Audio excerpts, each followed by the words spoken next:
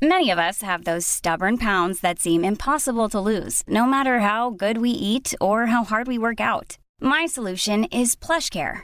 PlushCare is a leading telehealth provider with doctors who are there for you day and night to partner with you in your weight loss journey. They can prescribe FDA-approved weight loss medications like Wegovy and Zepbound for those who qualify. Plus, they accept most insurance plans. To get started, visit plushcare.com/weightloss. That's plushcare.com/weightloss.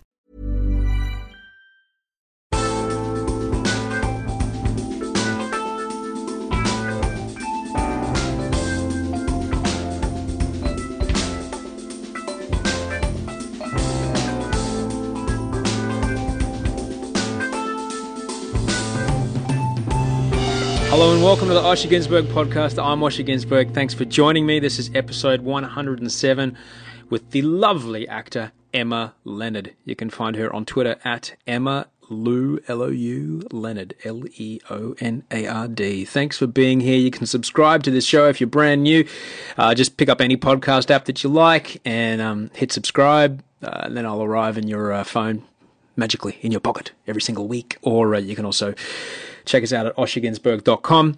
If you want to let me know, write to me, whatever you like. You can message me on the Facebook page or send Osher email at gmail.com. You can also sign up to the mailing list at Facebook. I'm also on Instagram and Twitter. My goodness, it's the last two nights of The Bachelorette this week. Twitter's been amazingly fun. Thanks for everybody that joins in when the show is on. Sorry, Brisbane. Sorry that you're an hour behind. I can't help you there. I tried. I had to move away. Couldn't stand it. Couldn't stand the daylight saving not being there. But thanks to everybody that's made it such an incredibly successful series. I'm very, very grateful for all of your help because we couldn't do it if people didn't watch. But I look forward to the last two nights with you. To check in real quick, I remember I told you about that gig I did at the basement last week. Well, that was ace fun. That was really cool. And the next night, the Monday night, I did another, which was truly a big treat. It was a show at the Giant Dwarf Theatre, which is the Chasers Theatre in Newtown, or Redfern, to be honest. It was extraordinary. It's a show called Story Club where people sit in a big chair and read from a very, very big book. And I got to read a story. It was a ghost story night because Halloween's on the way, and I got to read a story about when I lived in Adelaide with a ghost. Yeah, I lived in Adelaide with a ghost, and I told a lovely story. But it was really nice that I got invited, because I love those guys, and everybody that's involved with the Chase is super cool, and that they bring young writers and young producers up, and they give them an area and a space to create and get good. And the Giant Dwarf Theatre is a place where some of that stuff happens, and to be invited along to come and be a part of that scene is an absolute dream. And I had a cracker of a time. It was really good. I also went and saw Mark Maron this week with about 1,200 other people at the State Theatre, Glorious Theatre in Market Street in Sydney. If you don't know who Mark Maron is, stop listening to this right now. Go and download his podcast interview with Louis C.K. I'll wait. Go on. You can come back in an hour and a half. It's extraordinary. It was absolutely wonderful to go and see one of my heroes live in the flesh. He's really, really very, very good. It's an extraordinary stand-up. He's a great storyteller. And one of the most extraordinary parts of the show is he stood out in front of the microphone and he did a Q&A, but without amplification. He just stood there and spoke. And it was wonderful that he used that technique to switch the connection from performer to participant and then back again when he finished off the last 10 minutes of stand-up. But it was really, really good. It made a great connection with the audience, and it was super great to see him. He's very, very good at what he does. My friends, this episode is brought to you today by The Iconic, which is Australia's leading online clothing store. You already use The Iconic. I already use The Iconic. Let's use The Iconic together. Support the people that support my show. Use the offer code on theiconic.com.au/Osher. It's halfway down the page on the left. Use that offer code. Let them know that these ads are working for them. The Iconic stock over 700 top brands with 50,000 products. They offer an incredible 3-hour delivery in Sydney. You order it, it's at your house, office in 3 hours. bonkers. Same-day shippings in Brisbane, Melbourne, Adelaide and Sydney, and overnight delivery to New Zealand, and free returns for 100 days. So you shop there anyway. So if you like this show, you want to support this show, you don't want to spend any money supporting this show, just spend some money at The Iconic, and they kick a couple of shekels back to us, and to show that they love you and we love you together, they're offering 10% off full price styles with any purchase over $99. So it saves you money. It doesn't cost you anything more. Then they sling a few bucks back to us. You can shop from your phone, your laptop. You can shop right now. Support the people that support this show. The latest spring styles at your fingertips. theiconic.com.au/Osher. Enter the offer code there on the left, halfway down the page. There it is, the big grey letters. Put that in at checkout for 10% off full price styles with any purchase over $99. So this week, going up to Brisbane to see some family, which would be nice. I miss those guys. Heaps. Yeah, so that'll be good. Let me tell you about my guest today. My guest today is Emma Leonard. She is an Australian actor, voice actor, improviser, all-round fantastic human being, and a very, very funny lady. She's most famous internationally for her long-time role on Home and Away, the landmark Australian soap opera that's been around for decades by now, and more recently it's a huge drama hit called 800 Words. Now, she joined me in my house to talk about Steiner schools, how being on set out on location is a lot like being on school camp. And we had a long discussion about why there hasn't been a great Australian multi-camera sitcom in about 20 years. So it's a great chat. I'm really grateful she came over, but I must apologise about the audio quality. Since Apple updated the operating system on my MacBook Air, I haven't been able to find my noise reduction plugins on Ableton, which is the program I use to edit this. And there's 2 construction sites either side of where we live. So there's a lot of circular saws and hammering going on in this one, but hey, it adds to the authenticity. It gives you the real feeling of what it's like to be in my kitchen. So if you like what Emma says, you can follow her on Twitter. Let her know, Emma Lou Leonard, all one word. In Twitter is where you can find her. Let her know you liked it. All right, enjoy the show. I love these. These are so cute. Well, yeah, it's just a bit easier. I do have all the other microphones and stuff, but... all right. Yeah, so now we just talk. We just chat? Yeah, I've listened to a bunch of your stuff. It's great. It's very casual. All right. Yeah, cool. Enjoy a tea. Thank you. I always should put a tea warning at the start of these because... This podcast contains tea. Well, yeah, there'll be tea sloping. So how are you, Emma? I'm very well. You good? Yeah. We should drink tea. Okay. Is it too hot? I was going to let it cool for a moment. Well, welcome to the circular store and demolition district of the eastern part of Sydney. Thank you. I apologise for the construction noise that will join us. That's all right. While we have this conversation. It'll be a good soundtrack to our conversation. Our house down the street went for stupid money. And everyone went, woo! And now they're demolishing all their houses and putting second floors on and stuff. Yeah, it's hard to escape in Sydney, I think. Yeah, renovations. I think the bubble might be about to burst. Maybe. Yeah. We were looking at buying, but forget about it, right? Yeah, I know. Crazy.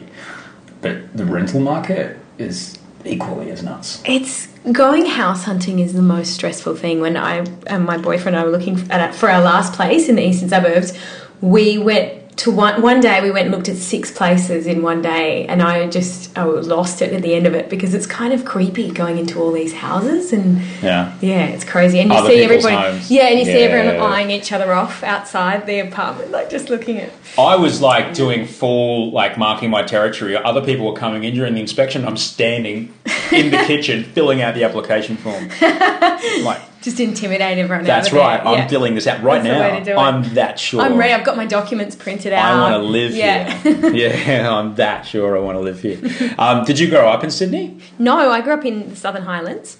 The Southern Highlands. Now, for folks who aren't from this part of the world, it's about an hour and a half south of Sydney, but inland, halfway to Canberra. And it's a small kind of...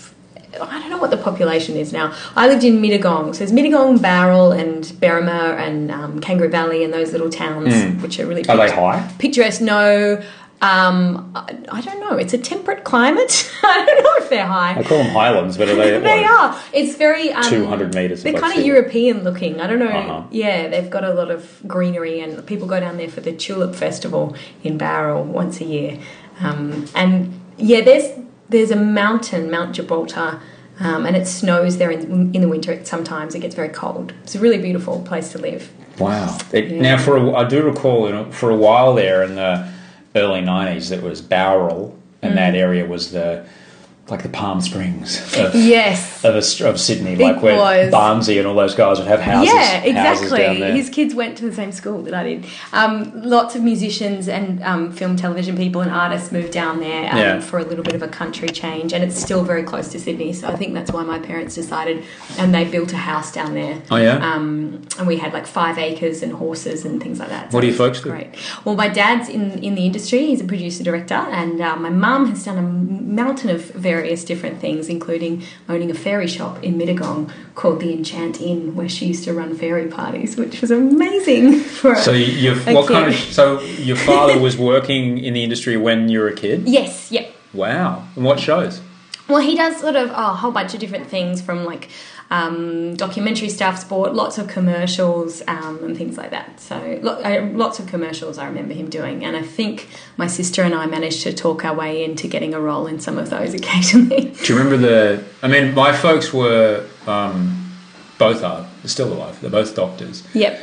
So when I was 5 on Saturday morning, when Mum was doing something with my big brother, Dad would take me on his rounds. And so hospitals were just where Dad works. Yeah. So it was all very, very normal. Very normal. Mm. Were you the same with film sets? I think I was always really excited about it and drawn to it, and loved I loved going on set with Dad when he was doing it. So yeah, it was normal, but it was always something that I also aspired to very much, and was very excited about. So yeah. Who was the first person that you saw on set that you went, I want to be that? Oh, interesting. I don't know. I don't think I ever met anyone super famous when I was really, really young. But one thing I do remember doing is talking to some people that did voiceover work, and realising that was a really good thing to get into at an early age, and when I was in high school. And so things like that, that's a really good kind of inside bit of information that you learn from being around the industry and talking to people, practical things like that. Yeah, but there was no, you were sitting on set as a little kid and there was a woman on set doing something spectacular and you went, oh, wow. I want to do that.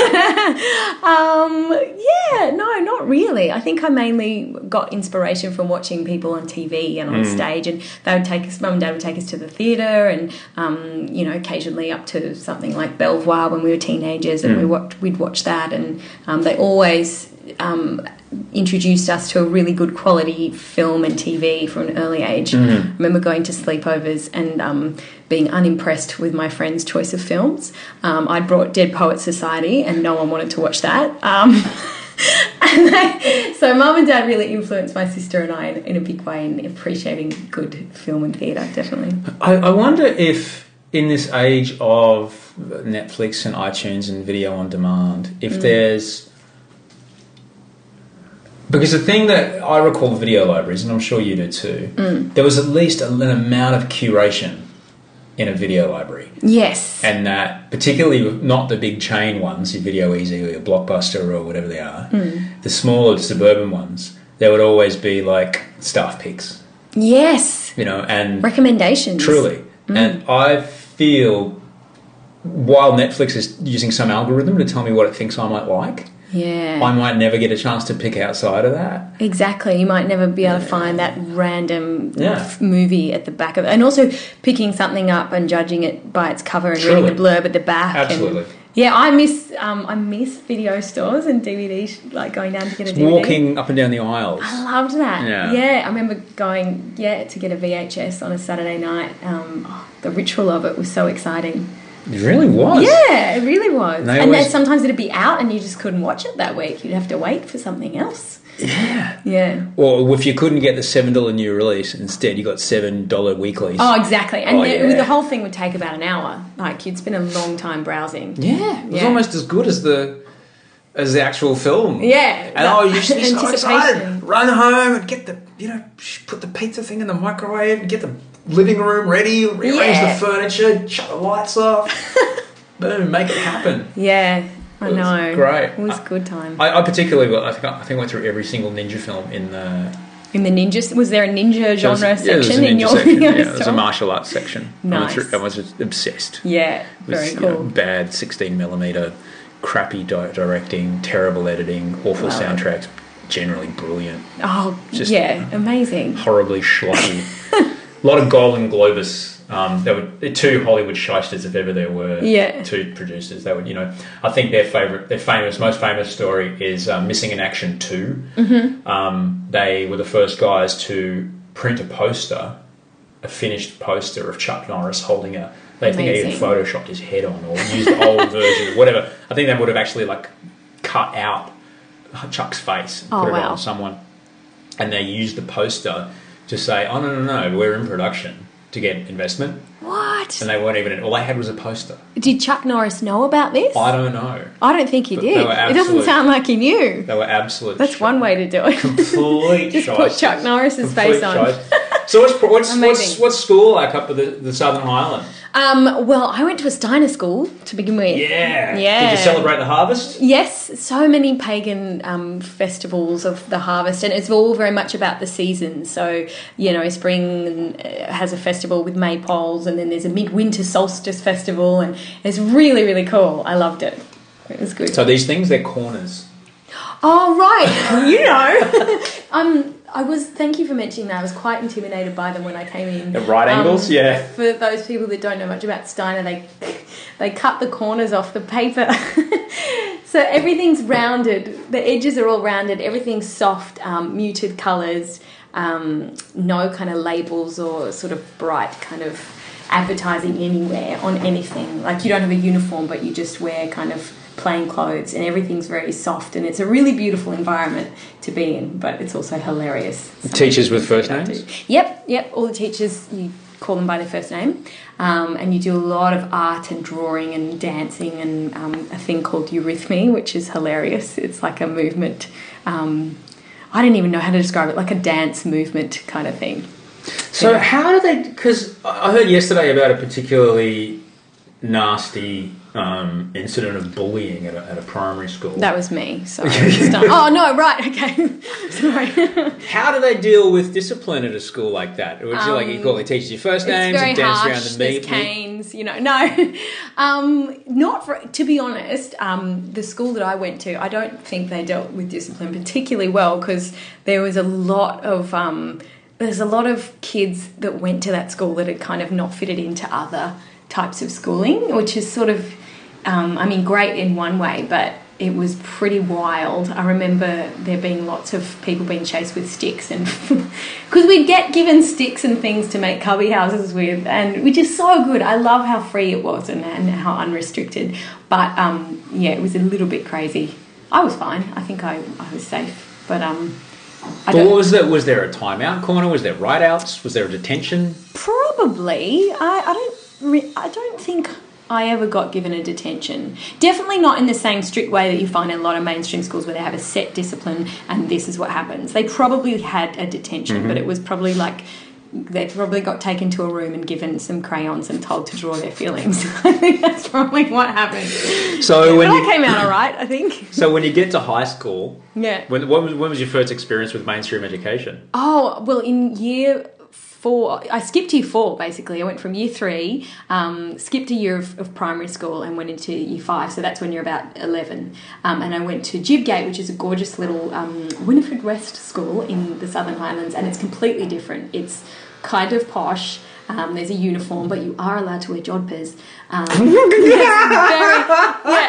It's very Southern Highlands, and it's a gorgeous little school, but it was really a crazy transition. It was really harsh. They had textbooks, for instance, and homework and pens. We had all like beautiful German drawing pencils, and crayons and songs, and I don't ever remember getting homework. So it was a crazy transition, but probably a good one in the long run. Yeah. Yeah, and also skipping a year of primary school was pretty weird, but I think after about 6 months I caught up. So were you younger than everybody? No, because my birthday's in February, so I was sort of, there's that crossover. Yeah, because in Australia we start school in January, not in September, exactly. which is when they start in the States. So, yeah. So you were the littlest in the class or the biggest in the class? Probably, I was pretty little. Yeah, I was quite little. So it took a little bit of getting used to. That was a fun time, I think, for everyone. How old do Steiner schools go to? Do they go all the way to high school? They do. A lot of them go to high school. The one I was at went to year 10. Mm-hmm. It doesn't run, they don't run it anymore, that school. But and then there are others that just do primary. Mm-hmm. Yeah. And at what point did you... It sounds like you moved to Sydney at some point. Yeah, so carrying on from that, I did most of my high school still in the Southern Highlands at a normal school down there, private school. But then I went on to another form of alternative education, Bradfield College, which is a TAFE college, which basically means like TAFE is sort of like a tertiary education type institute, which is not a university, it's a college. You get a certificate in vocational training, and the one that I chose was media and performance, and it was really, really cool, that place. Again, no uniforms, calling teachers by their first name.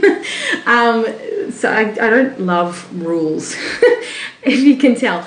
So that was really cool because we'd make short films. They had like a little radio studio where you could make your own radio shows, and you did a lot of industry training, like work experience placement there. So it really prepares you for the industry that you want to go into. But it's still school age, so there's no like 20-year-old dudes there. There were. That's the thing. It was still school age, but again, alternative education, it attracted a lot of people that were taking a different approach to their education, so perhaps were coming back to finish their HSC, which is their high school certificate. So there was a guy in our year who I think was 19 or 20, and there was a girl in our year who told us she was in her 30s, but I think she was lying. So hang on, they let a 19-year-old, 20-year-old guy in the same room as a bunch of 16-year-old girls. They did. He was all right. Oh, Lord. I know, it's pretty funny. I never used to think this until I had a semi-stepdaughter. Yeah. And now I'm just Now you're worried. Now you're like, hang on a second. Well, I know that you can't lock her up. Yeah. And, be sitting on the couch polishing a shotgun all day, waiting for a boy to come home. She's locked up right now, for everyone listening in the corner. It's okay, yeah. I drilled a hole in the wall. It's fine. There's a feeding tube.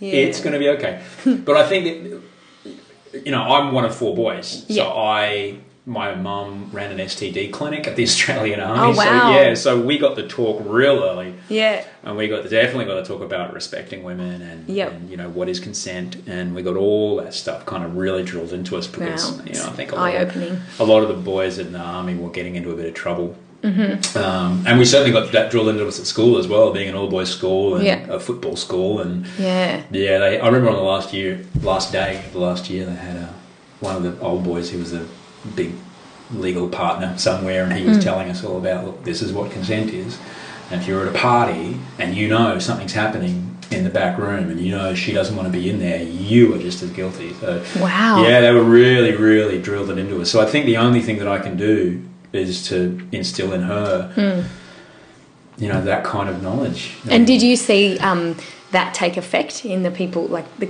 sort of the groups that you were in? Do people I could only speak that? I got away from most of those guys pretty quickly. Right, okay, so you don't know what they're doing now. Me in high school, I think like 3 of them I know. Yeah. Me in high school didn't really...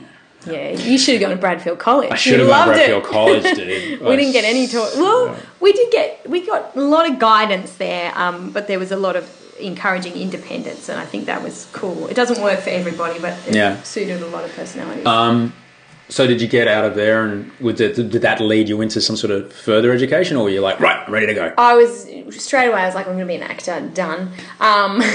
So, what was that moment that you went? Well, I wanted to do that from a young age. Yeah, what was it?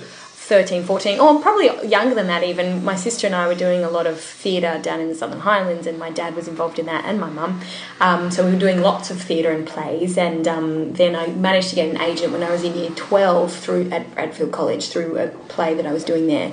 So I perhaps naively thought, oh, great, I'm set now, I've got an agent, that's all I need to worry about. Hello, Logie. Yeah, and then I won a Logie straight away, and then an Oscar. So awesome. No, it took a little bit longer to get sort of get into the swing of things. But in the meantime, I did a little bit of drama school and also studied filmmaking for a little while too. Did they prep you in this college? Did they prep you for now? You all want, and you're all working very hard to get, probably about 3 jobs. Yeah, they did. Yeah. Okay, good. They did. There's a lot of that, and also they sent us out to industry training a lot, so we got to meet people and talk to people there. And I think people are very quick to warn you about how difficult it is. That's something you hear a lot. So I think, but then you never really believe it, do you? You hear that, you're like, oh, that won't apply to me. You hear statistics like, 1 in 10 actors unemployed or whatever it is, and you're like, yeah. 1 in 10? I don't know what. No, exactly. 1 in 10,000 maybe 2 in 50 are employed. Yeah, you're right. But I don't know. I think when you're young, especially, and this is good, you always think, yeah, but it's probably gonna be all right for me. Yeah. And then and then it is, and then it isn't, and then you ride I do wonder about roller coaster. Yeah, I'm back in Sydney now, and I through the course of my travels, one particularly, I won't say its name, but through the course of my travels, I passed past a shall we say an arts college. Yeah. Of the performance. Yeah. Yes. Right. Variety. Yep. That's all I'll say. There seem to be hundreds of kids in there, probably paying so much money to be there. Yep. And the reality is of how many actual jobs are there actually going to be able to go for. Yeah. I think so much about... but you're right, you've got to you have to 100% believe that it's going to happen, otherwise you give up. Absolutely, yeah. And if you give up because you want to and you want to do something else, then that's cool. But if you give up because you didn't sort of believe or back yourself enough, then that's a shame. Someone who told me on this show, so John Ferreter he's actually my manager. I had him on this show, and he said, only you know how hard you've worked to make your dreams come true. Yeah. He's right. Yeah. But I do, I wonder about the ethics of taking money off kids with stars in their eyes. Yeah, and there's a lot of it can be a little bit yucky, that kind of manipulating people into thinking that if they go to this school or they follow this particular path, you'll get on The Voice. Yeah, and the truth is there's no formula and there's no real path. No. And that's a really hard thing to get your head around. But I think if kids are doing it because they love it and they're having fun, that's great. But if they're not, like my dad directs a lot of commercials with kids for toy, like beach toys and things like that. So he's worked with lots of children over the years, and he's really, really straight with them and just, encouraging, but not, he doesn't bullshit them kind of thing. But you see parents, and sometimes you're just like, oh my God. The stage mums. Pushing them. And the thing is, my sister and I bugged my dad when we were younger, like 12, 13, to get us an agent, because he knew people in the industry, and we're like, come on, Dad, you can get us in. And he refused for a really long time, and now finally I understand why, because you're so sensitive at a young age, and going to auditions now, if I'd gone when I was 10, 11, 12, awkward phase, that probably would have ruined me, and I might not be doing what I'm doing now. Yeah, so the kid went to audition at Newtown Performing Arts School, which is a very selective public art school in Sydney, and the audition was hundreds of children in leotards. Oh my God. And then double that in family members. Oh right, because it's dance and everything as well, drama, dance. Everything. And so we all packed into the theatre, and the dean stood there and said, if your kid doesn't get in, I'm sorry, but they just don't have what we're looking for. Now, you may want to come and talk to one of us afterwards and plead your kid's case. Yeah. But we feel at the school that we should, if they're serious about a career in this industry, And I get where they're coming from, because they've got to justify their budget to a government. Yes, exactly. So like, if they're serious about a career in this industry, this is the process they're going to have to go through every single time. 3 times a day sometimes. Yeah. So it starts today. I'm sure they're a star in your eyes, but they might not be ready for us. It doesn't mean they're not great, but they're not what we're looking for. He must have had so many parents just trying to. You can tell by that speech that he's had people knocking on the door. Oh yeah. But I'm sure the same thing is the case in kids who are forced to go play football. You know, or dads who are forcing their kids into play. You get smashed around playing rugby league, and they're like, I want to play soccer, Dad. No, you're playing league. I played league. Your dad played league. Blah, blah, blah. Yeah, it's hard for them to sort of follow just what they want to do and be free with it. So your parents finally okay when you went, all right, I want to do this acting thing? They were great. Yeah. And I'm really lucky, because a lot of people's parents aren't. And a lot of my friends who, are very successful, their parents still don't really understand what they do or why they do it. So I'm rare case lucky enough to have parents that have always been supportive and understood. And my sister's an actress as well, so they've never really discouraged us. Although my mum did at one stage gently suggest I might take another profession, and pointed out that I'm very good at painting. Like, thanks, Mum. That's an even harder career, and one that I'm less good at. So, thanks, Mum. Yeah. Well, you could do some artwork for the fairy shop. You never know. Wait, I did. I won a colouring competition, so I really should have pursued that. But acting will do for now. We were walking past Target the other day, and Audrey says, "Do you want a colouring book?" Why do I want a colouring book for? You do want a colouring book. Yeah. She said she was just on the school holidays. Her and the kid went away while I was overseas. And she said, we'll just sit there for hours just doing colouring. She said, it's really therapeutic. Yeah, I've got one. It's great. I love it. Do it on the plane or wherever. It's calming. It's something about colouring in between the lines that makes you feel like everything's okay. Really? Yeah, give it a try. Colouring in books. And they're, it's quite a thing at the moment. They're all over the place. Some beautiful ones, beautiful patterns you can get. So I get up my Steiner School colouring pencils, which anyone that's been to a Steiner School will know. Those big, thick, beautiful coloured pencils. Well, you see, there's the thing, me, having the brain that I've got, would go to the colouring pencils store and be like, 12-pack? Do you have something in 128 shades? Yeah, you'd get your big, your whole set of Derwents, you'd get the whole set. You'd come home with hundreds of dollars worth of art equipment. Yeah, I want to be like Alicia Silverstone in Clueless with the computer program to tell me what. I've used that colour already, I can't use that colour again. A colour pencil selector for you. Yeah, perfect. Absolutely. So I rushed past the part where you're about to tell me why and what day it was that you went, I want to be an actor. Oh, right, yeah.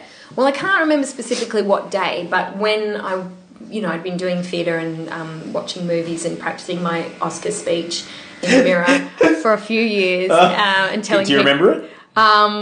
Look, it's changed now. There's so many more people to thank. Oh, right. But I'm sure... Did you put a little really epilogue at the end of, you can do it if you believe? Yeah, it was very inspiring, I'm sure. You were Jared Leto, were you? Definitely, yeah. And I definitely didn't cry. I held it together, just for the record. So when I finally got an agent when I was about 17, and that's when I got really excited and thought, wow, I can probably really do this. And then started auditioning, and I think I always knew that I would pursue it as much as I possibly could. I hadn't really ever put much thought into doing another career, so I put all my eggs in that basket, really. I think if anyone's never done auditions, I guess I'm about to make an analogy between two things that a lot of people might never have done. The fallacy about surfing is that it's always you on a wave doing something awesome. Yes. The reality is that it's a lot of paddling, a lot of pushing a big heavy board underneath big waves, and then a lot of waiting around. Yes. A lot of waiting around, and you're on the wave for about 10 seconds, maybe 15 tops, and then you do a lot more waiting around. And I think from what I saw from my ex-wife doing the audition cycle in pilot season in the States, and my experiences, like, there's just the hit to miss ratio. It's, I don't know, it really seemed like acting really isn't so much about can you stand and deliver, it's more about can you withstand that process of getting told, no, it's not you. That's a really good analogy. That absolutely nails it. And being able to, I guess, keeping on that sort of theme, being in the water and being happy to at least be there, even though you're getting smashed by the waves, you're like, I'm out here, I'm doing it, and I want to be here.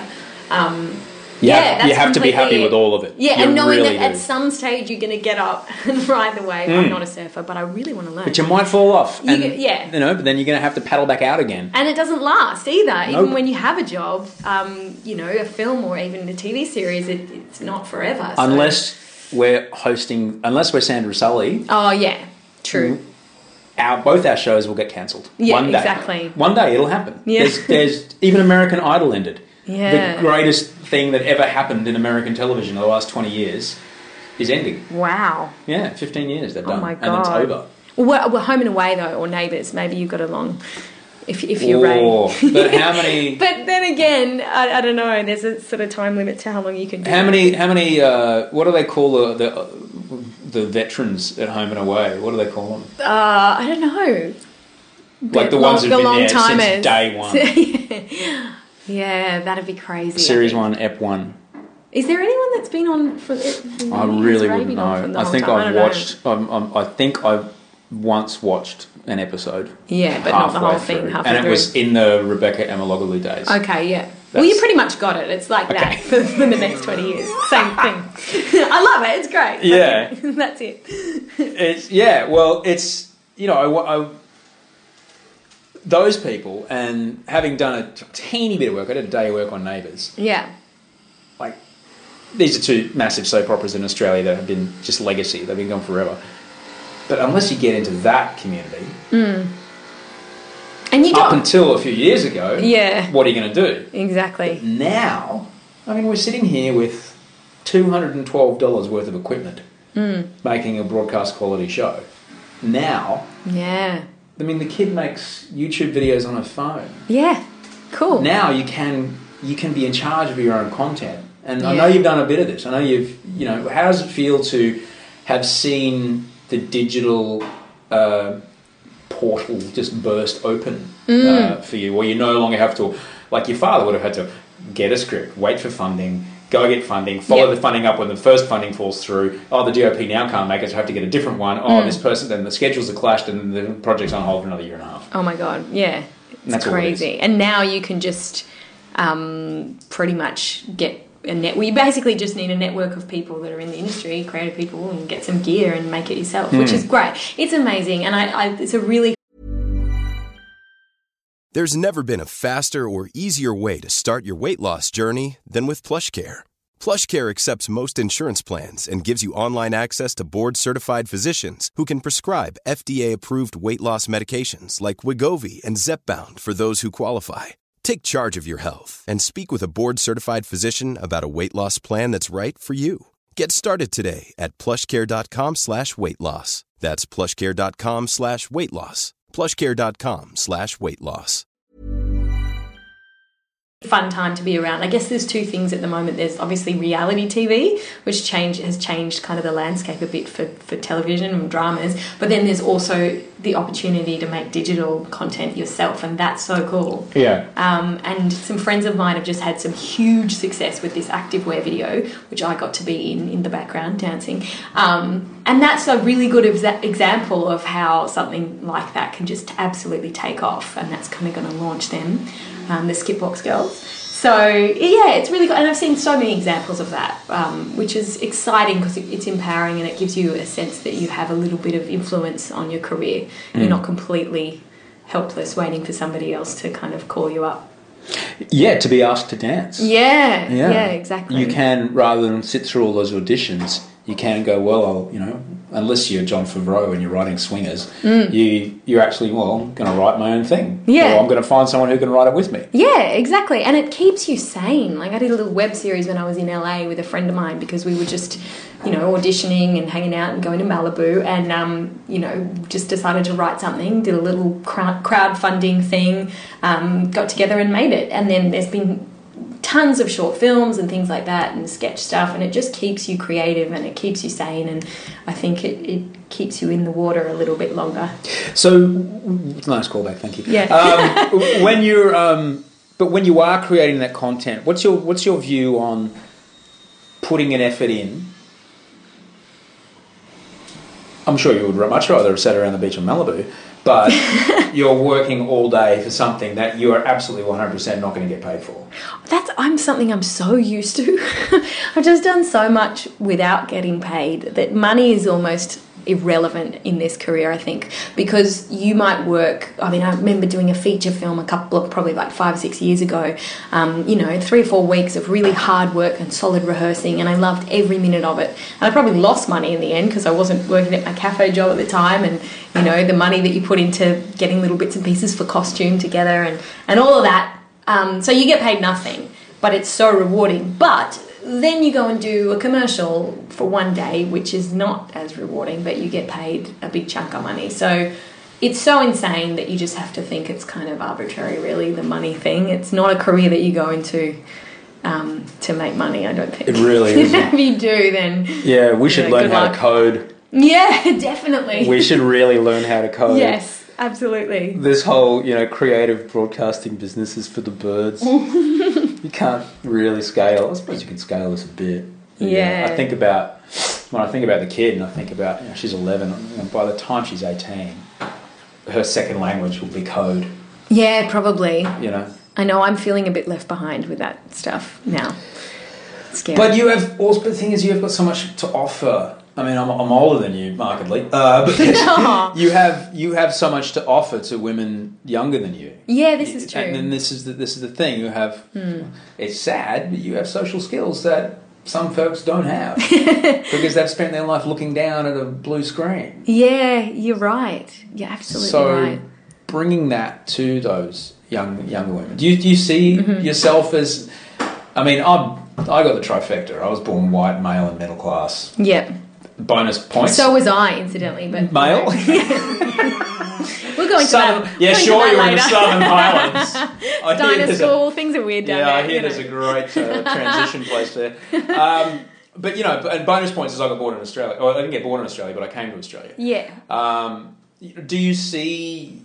You have some sort of what's the word? It's not patronage. Some sort of what's the word to be protective of?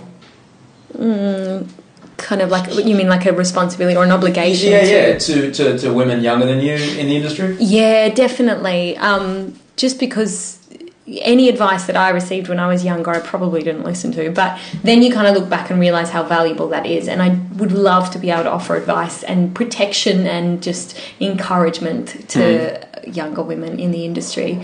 And guys, everyone. But just also, I think about protecting your sense of self and your self-esteem and your value, because when you're constantly auditioning, you're constantly making judgments about your value as a person, and you need to separate that from your career. Otherwise you go insane, or you end up hating yourself. And seeing people going through that really gets me, because I can relate to that, and I'd love to sort of help people to shed light on that and talk about it, I think. But the fact is, though, that if whoever has written it, and you're in the room, whoever's written it is thinking, no, Sandra, just making up her name.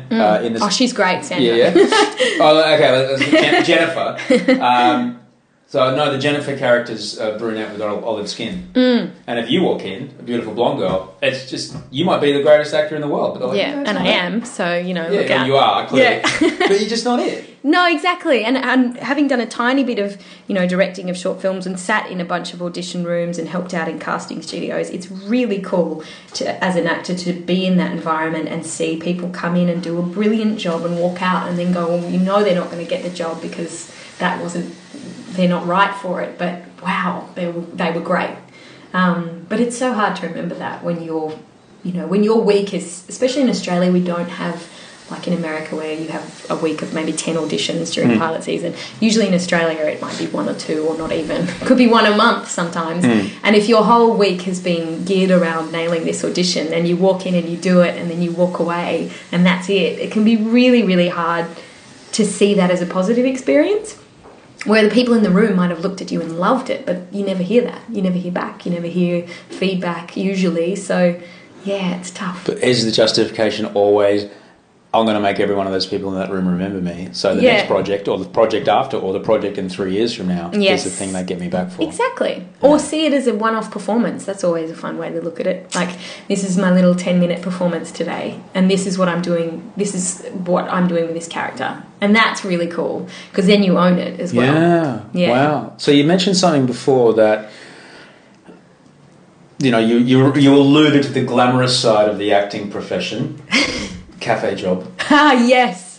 So glamorous. Do you know what? I actually the other day had a moment where I was like, oh, I kind of miss waitressing. And I never thought that would happen because I hated it at the time. And I was sure that I was way too good to be doing it. So I was probably a terrible cafe employee.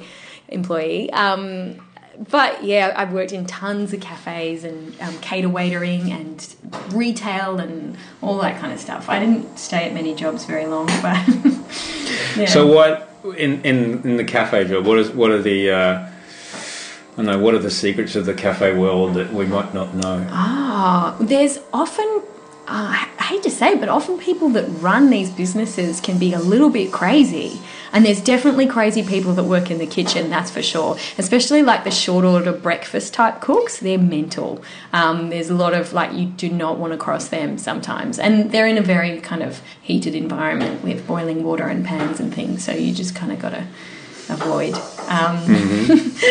Yeah, I think if you've got a good crew of people that you're working with, then any workplace is fun, but I definitely met some interesting characters. Was it the kind of places where the barista was a rock star? Yes, the baristas really had tickets on themselves. Like, they just thought they were the bee's knees. And they were, because they're the keepers of the coffee. So everybody, sort of looks to them. If you don't get your morning coffee before you start your shift, then it's all going to go pear-shaped by lunchtime. So they're kind of king in that environment. And what about customers? Yeah, customers, it was interesting. I think... was it are you like a cop who, once you've been 6 months on the beat, you just can't look at society the same? Yes. Oh, my God. And how antsy people get in Sydney, especially about their coffee and about their food, which I understand. Obviously, if you've ever worked in hospitality, you have a wonderful empathy for people that work in that environment, so you're never rude to them ever again. But you see people who get very particular about their cafe experience. And I think it's because Sydney is a cafe society. It's very competitive. If things aren't perfect, then look out. You're also paying $5.50. Yeah, exactly. So you want it to be for good. 22 cents worth of beans. Yeah. And maybe 75 cents worth of labour. Oh my God, especially in the eastern suburbs. My crazy. Goodness me. I've just moved back from Los Angeles, and how expensive this city is. And we don't really have as big a tipping culture, so you don't have to be, as nice. No. Yeah, the service in America is completely different. Isn't it? Yeah. Oh my goodness. They're so friendly. I was back. Well, it's fake friendly, but I don't care. Yeah, I'm happy for it to be fake. I don't That's care. Fine. You bring me the thing without any cheese in it. Yeah. I know it says no substitutions, but can you take the cheese? Oh, sure, we can do that for you. No problem. You're vegan? Oh, I'll take care of it. Love it. Love it. You're getting it. You're getting a 20 at the end. Yeah, and they know it too. Oh yeah, and totally. So you doing this acting gig. The thing, and particularly when you get in a longer running thing like the 800 words, which you're doing, or the home and away stuff. I've been told from my acting friends that you kind of have to make it a priority to do other stuff with your life so you have something to draw on. Definitely, yeah. You can't just do the acting part. You have to fill it full of everything. It's like when I do breakfast radio, they're like, they kick us out the door at 11 a.m. They're like, go and live. Yeah. You've got to have something to talk about tomorrow. Yes. Get out of here. Have some life experience. And some interactions. Yeah. Is that the same? Do you find? Definitely. And I think... Yeah, well, all of those kind of years doing those jobs that I perhaps didn't really love at the time is excellent training in observing people and observing characters and getting to know who you are. Like, who are you in a work environment, or what's your relationship like with someone that's senior to you or someone that's below you, and how do you relate to them? Because all of those things you need to draw on. And yeah, having lots of different jobs is a really good way to kind of get into that. And travelling, I think, is really important as well for anyone creative, because it just opens up your world and you realise that people are not the same as they are in Sydney everywhere.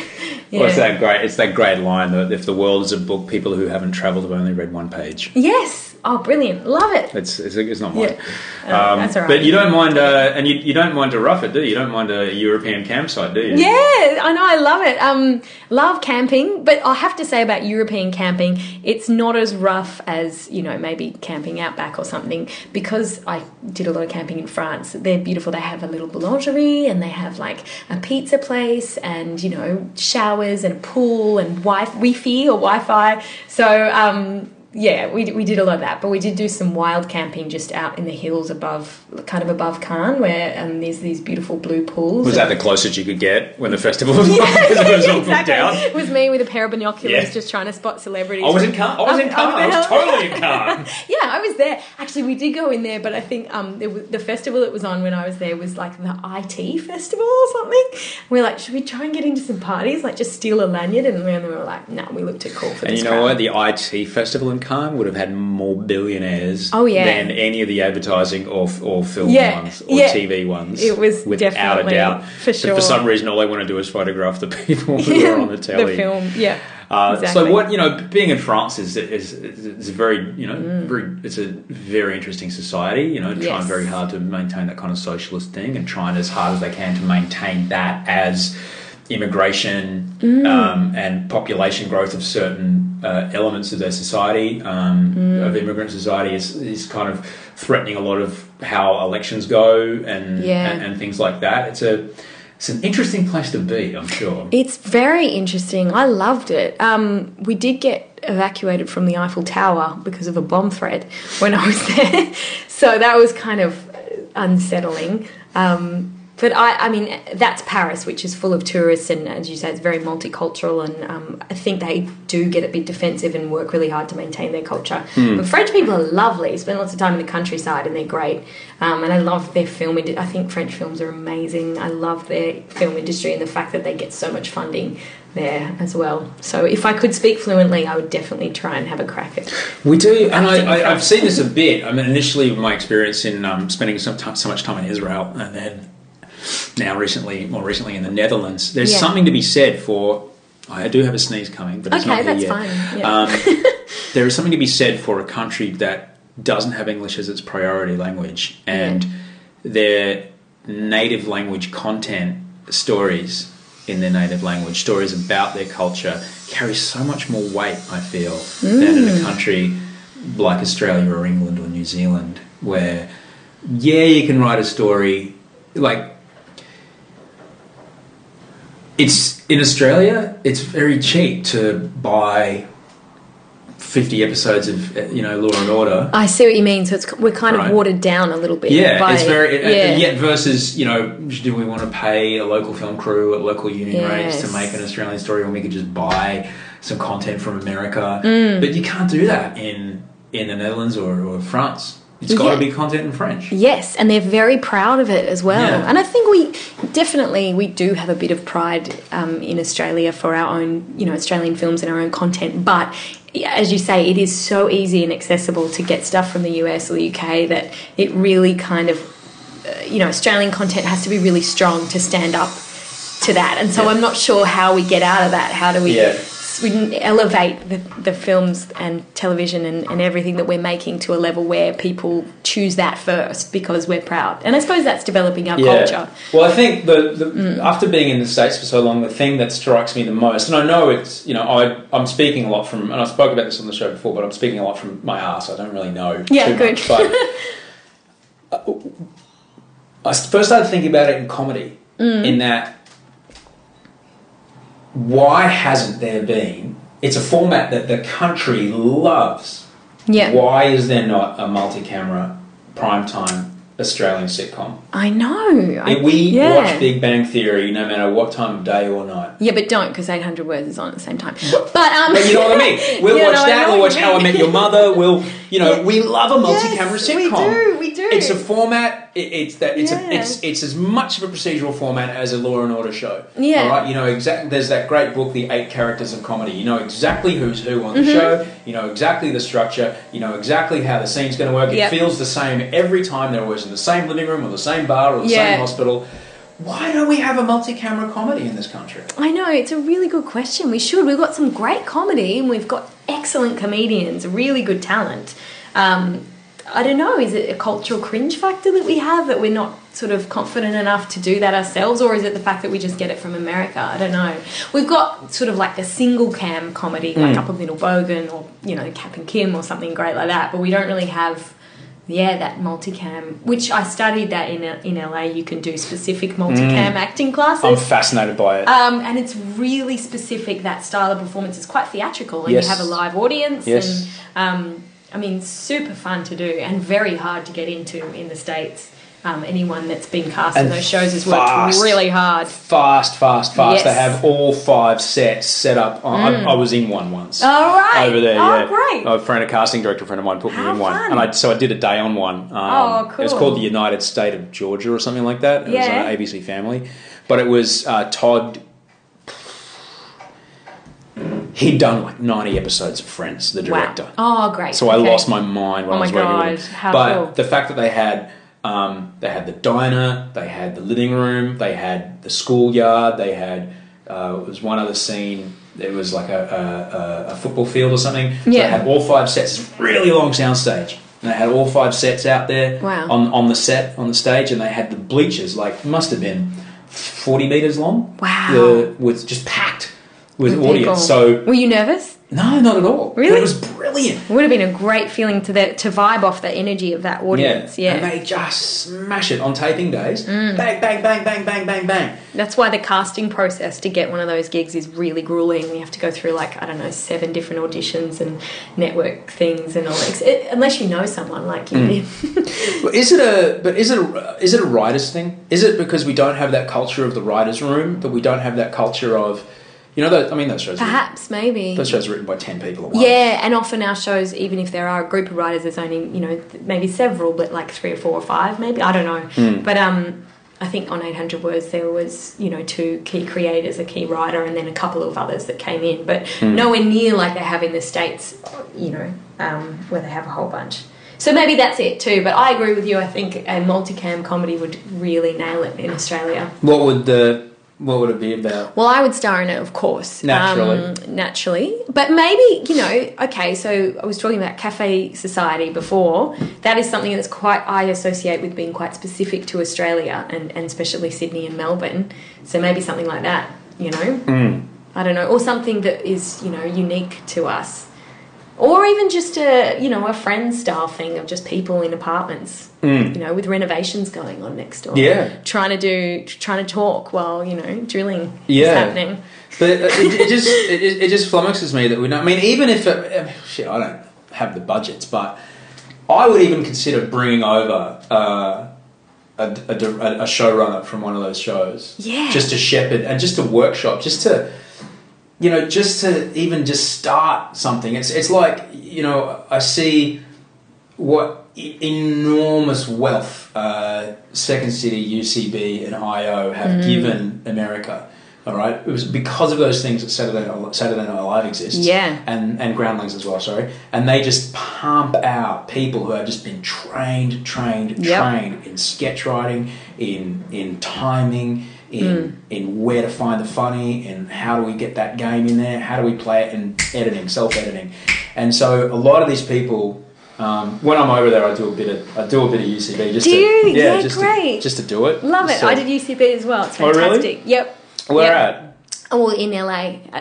The dodgy one on Highland or the one way out in Echo Park? Not the new one. Oh, no, I haven't been to that one yet. Yeah, no, on the one in near Hollywood. Yeah, Santa Monica Boulevard. Yeah, the big red building. The big one. Yeah, exactly. So I did some classes there and some sketch writing and absolutely loved it. And Second City and Groundlings is the same. So it's, for anyone that doesn't know, I guess it's hardcore improv and sketch comedy training, and they have really structured classes and set rules, and the people that come through there are amazing. Amy Poehler started UCB. Yes, she did. So pretty much anyone you've seen on Parks and Recreation is from there. Has either been a cast member at Groundlings or a touring Second City company, or Key and Peele famously were a Second City touring company. Yeah. That we don't have that kind of comedy school. Tina Fey. That we don't have that kind of comedy school here.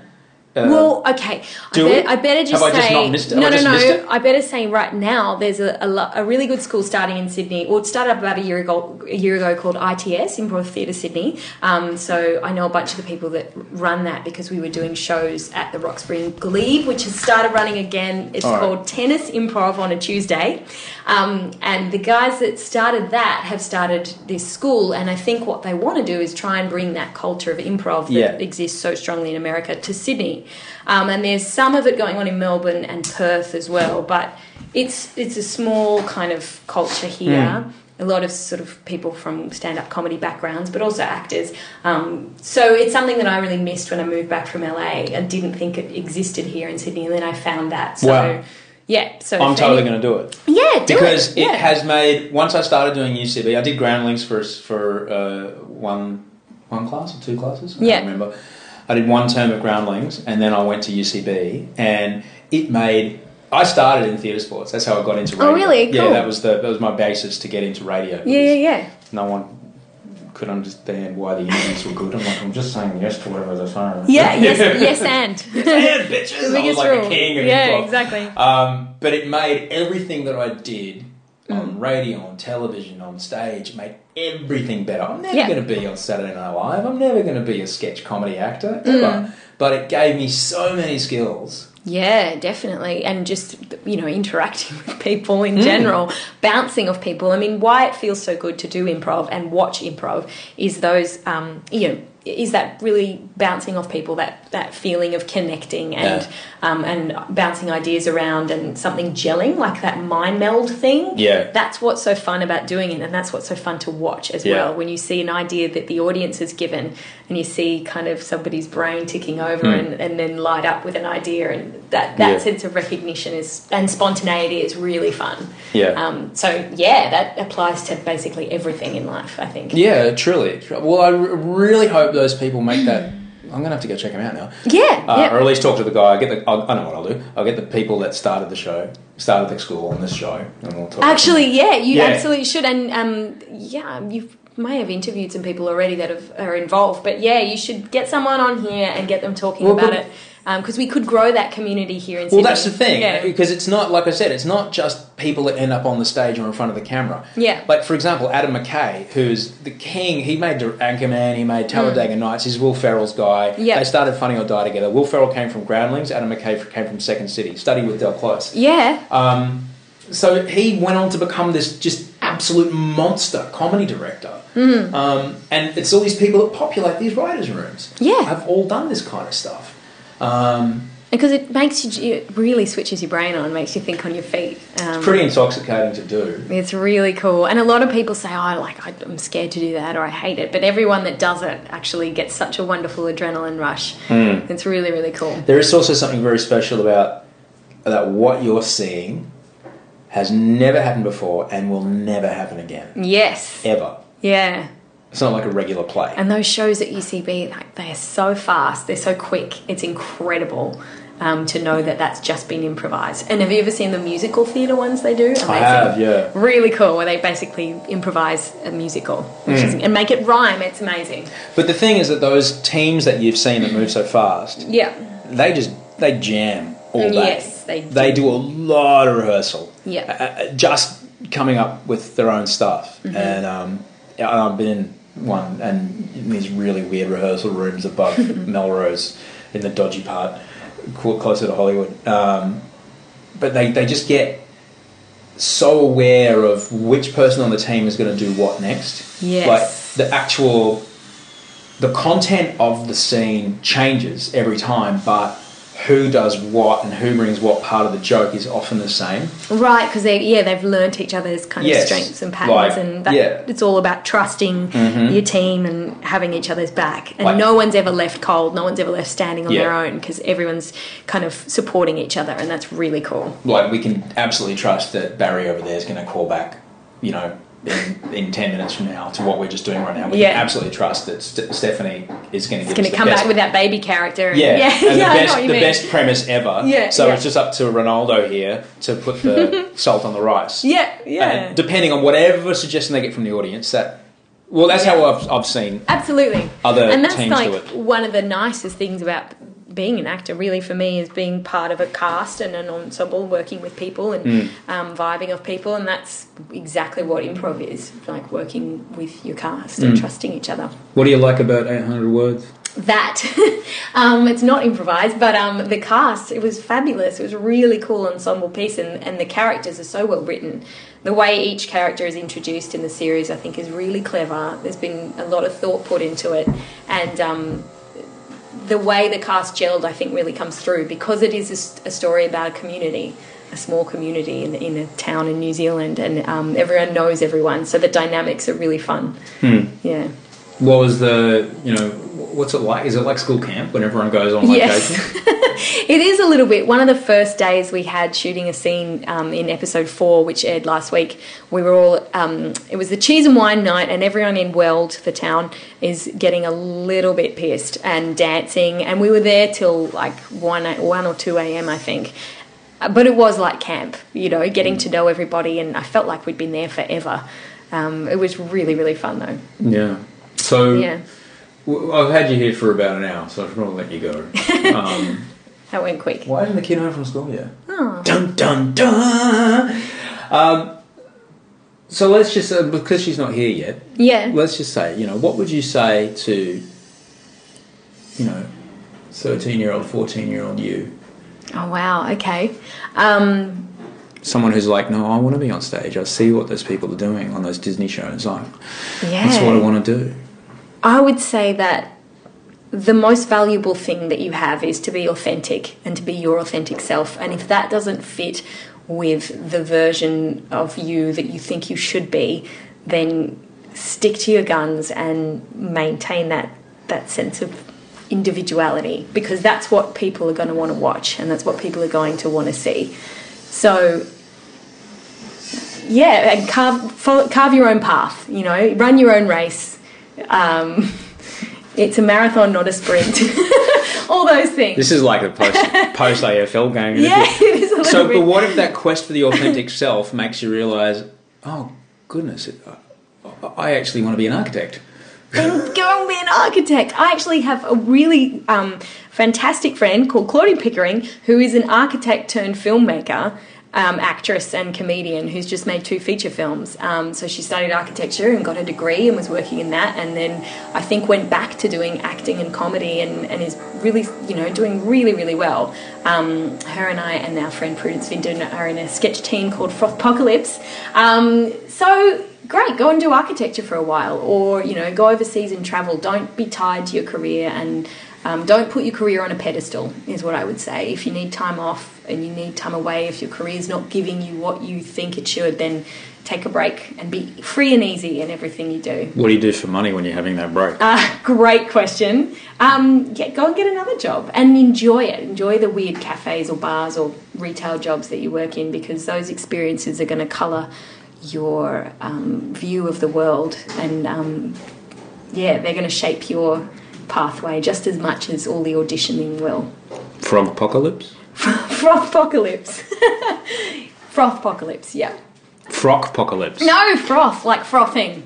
Oh, sorry. I do have hearing aids in. That's all right. That meant I got to say it like 3 times. Frothpocalypse. That's our improv sketch troupe, yeah. Exactly. And where do you perform? Well, at the moment we're doing online video content stuff, but we're hoping to be performing somewhere in Sydney soon. So stay tuned. Stay tuned. If people want to check out good comedy and improv in Sydney, there's a lot of stuff happening at the Giant Dwarf Theatre and also at the Roxbury in Glebe. Yeah, I was at Giant Dwarf last night. Yeah, it's a fantastic venue. Yeah, they had me in for story time. Yeah, it's great. I read a story. Did you? Fantastic. About a ghost I used to live with. Oh, great. It was spooky. And I got a chance to...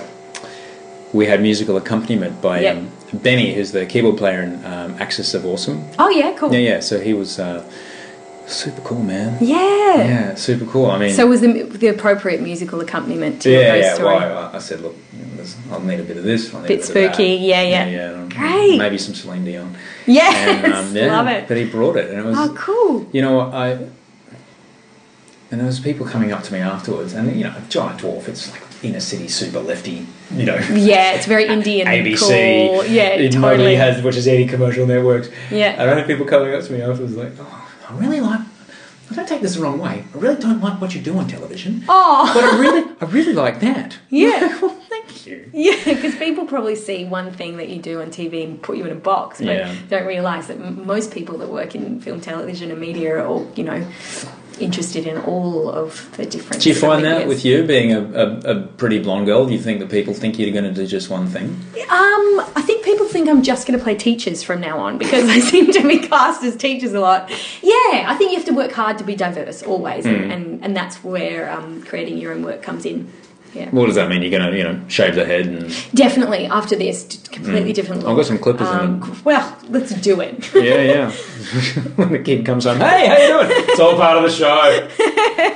What's happening here? Yeah, my girlfriend's a makeup artist. She's got the proper clippers in the back too. Great. Oh, we can do a good job. Okay, fantastic. Let's do it. But creating your own content, which is...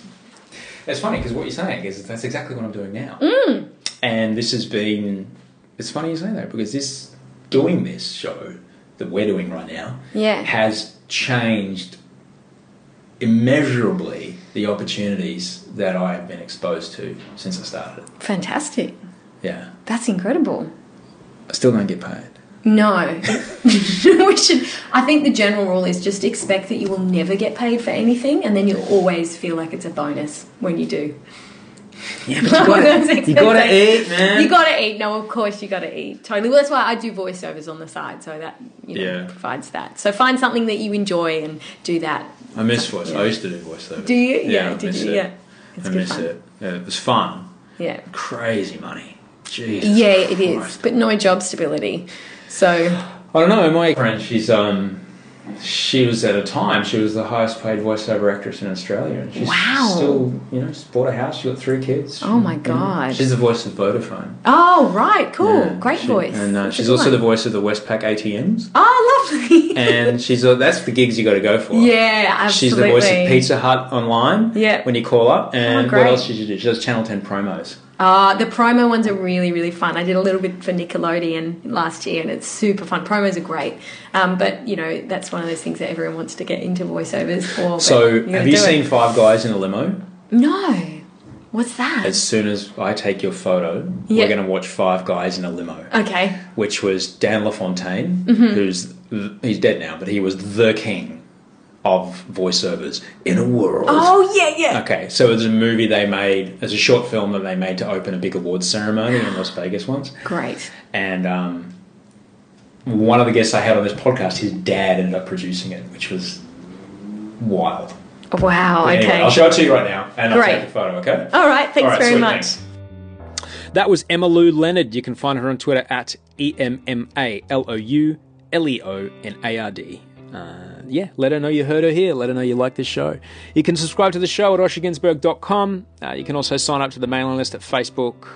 Drop me a note there or send osheremail@gmail.com is where I am around. Looking forward to having you on Twitter on Wednesday and Thursday night this week for the final 2 episodes of The Bachelorette. Super fun. And if you're in Brisbane, I'll be the one in thongs and board shorts rolling down the Queen Street Mall. Just doing shopping. It's going to be awesome. So until next week, keep your own Bill at bay. I'm going to try and tire mine out. Make sure that he doesn't come in and run the show. And until I talk to you next week, sleep well and dream of beautiful things.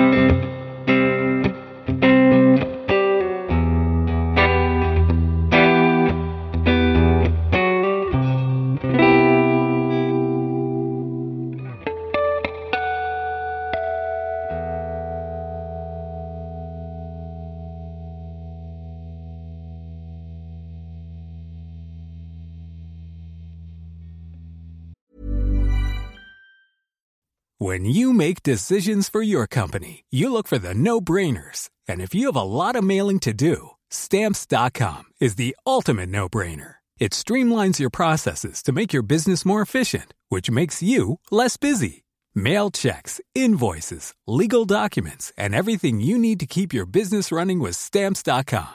Seamlessly connect with every major marketplace and shopping cart. Schedule package pickups and see your cheapest and fastest shipping options from different carriers, with rates up to 89% off USPS and UPS rates. And with the Stamps.com mobile app, you can take care of mailing and shipping wherever you are. Make the same no-brainer decision as over 1 million other businesses with Stamps.com. Sign up with code PROGRAM for a 4-week trial, plus free postage and a free digital scale. No long-term commitments or contracts.